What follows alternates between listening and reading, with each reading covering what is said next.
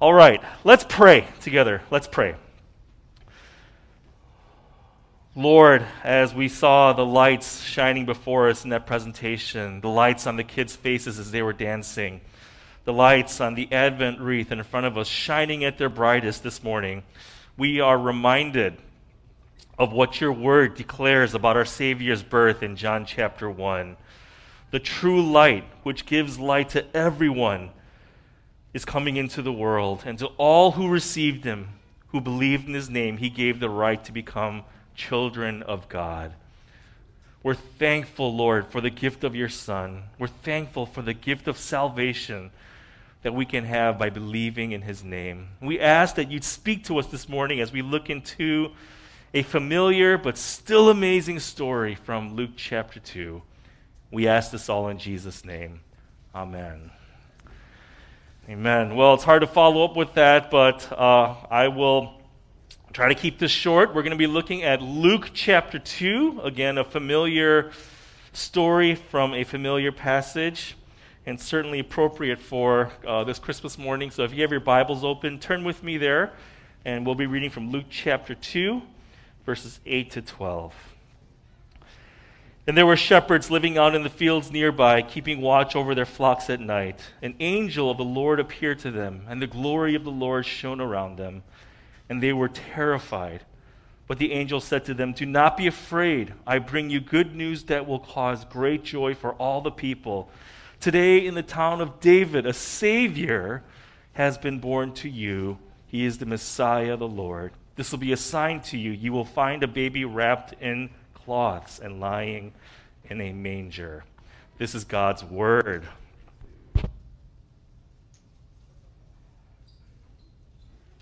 Well, I'd like to begin today's Christmas sermon with a confession.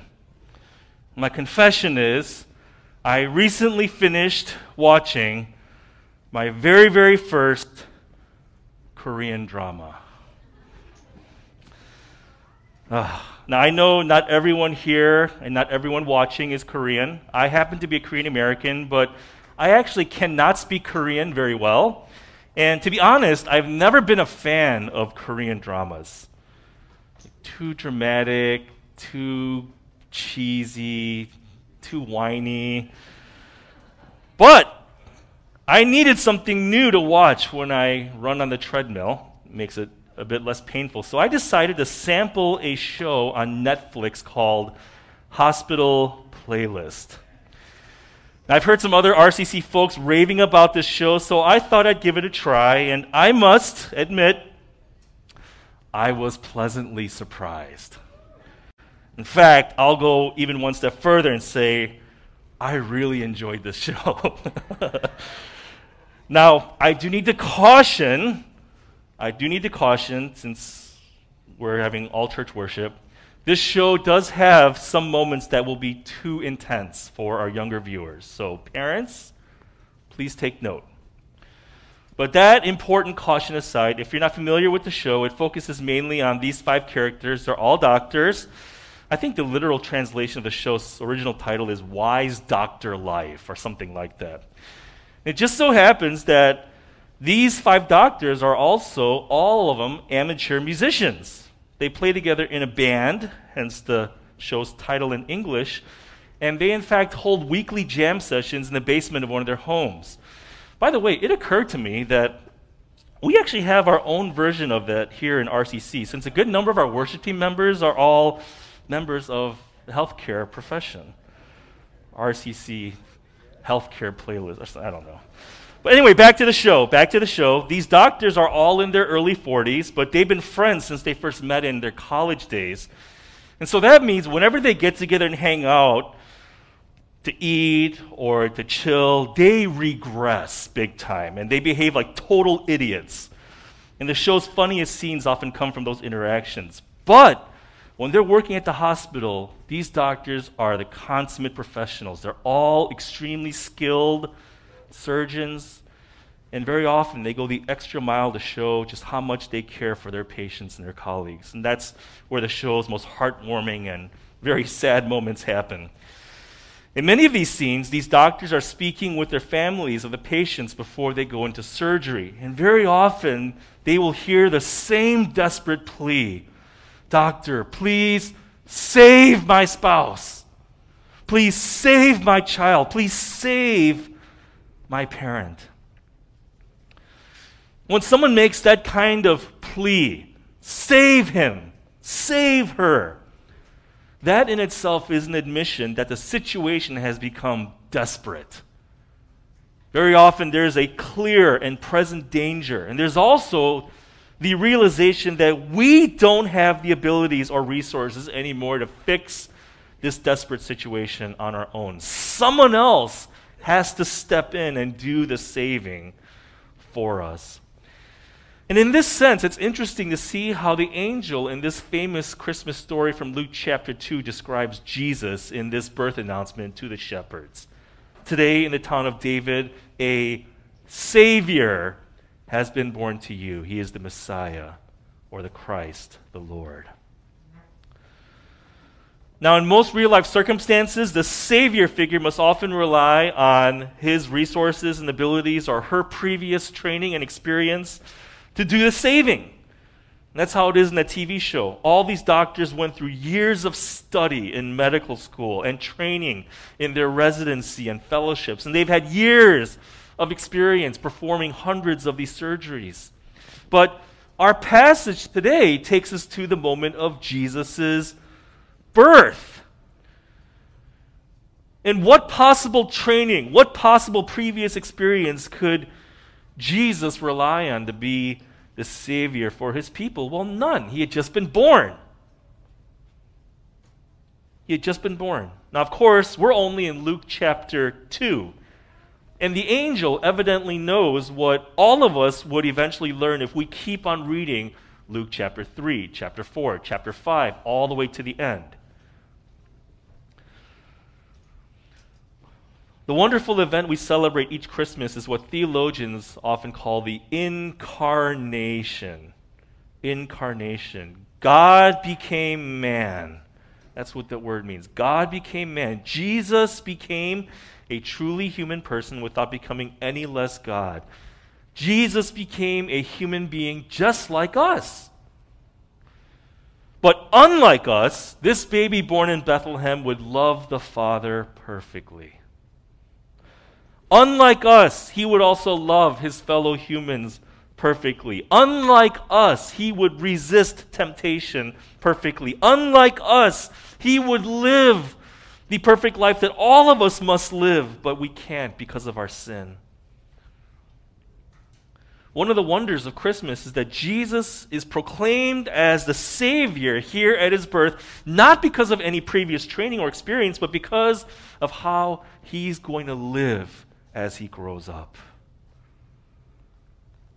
Today in the town of David, a Savior has been born to you.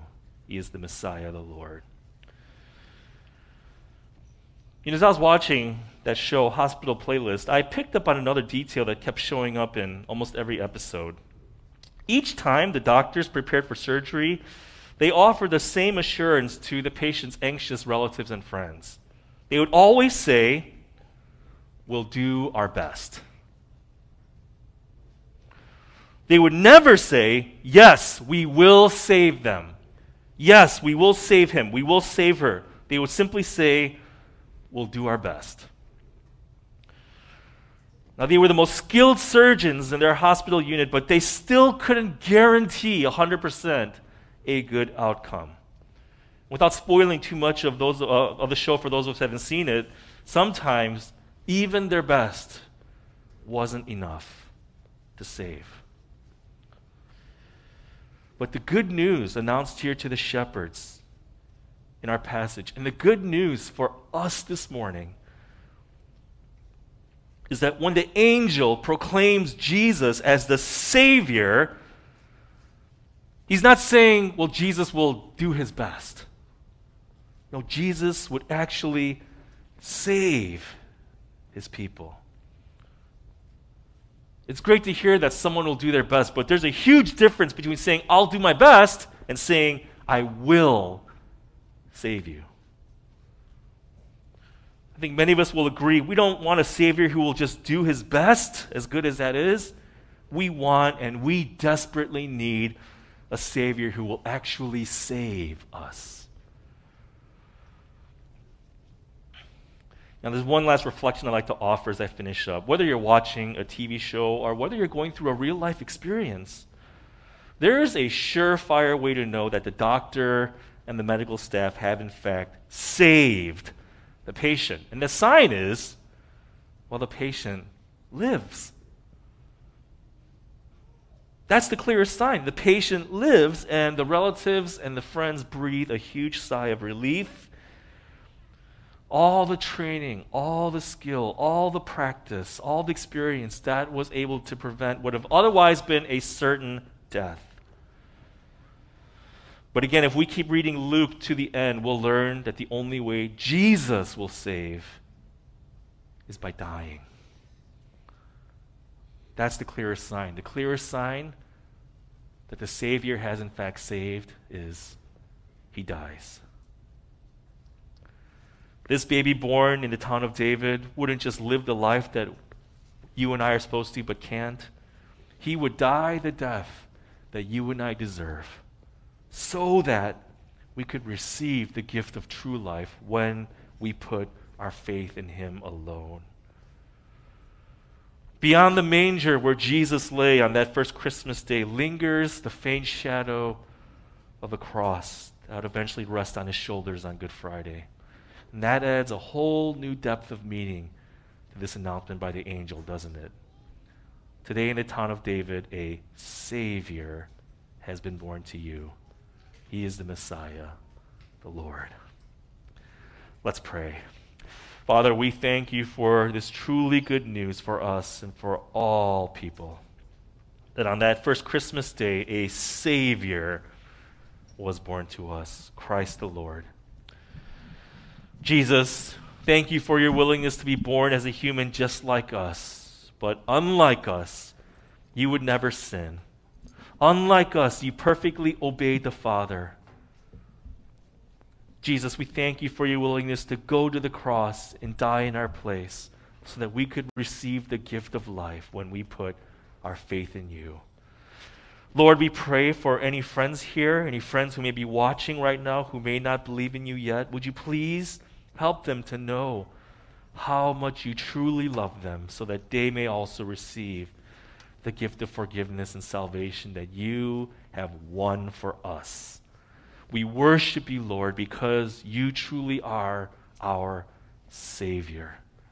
You have saved your people, and we will be forever grateful to you. We pray these things in your mighty name. Amen. Amen.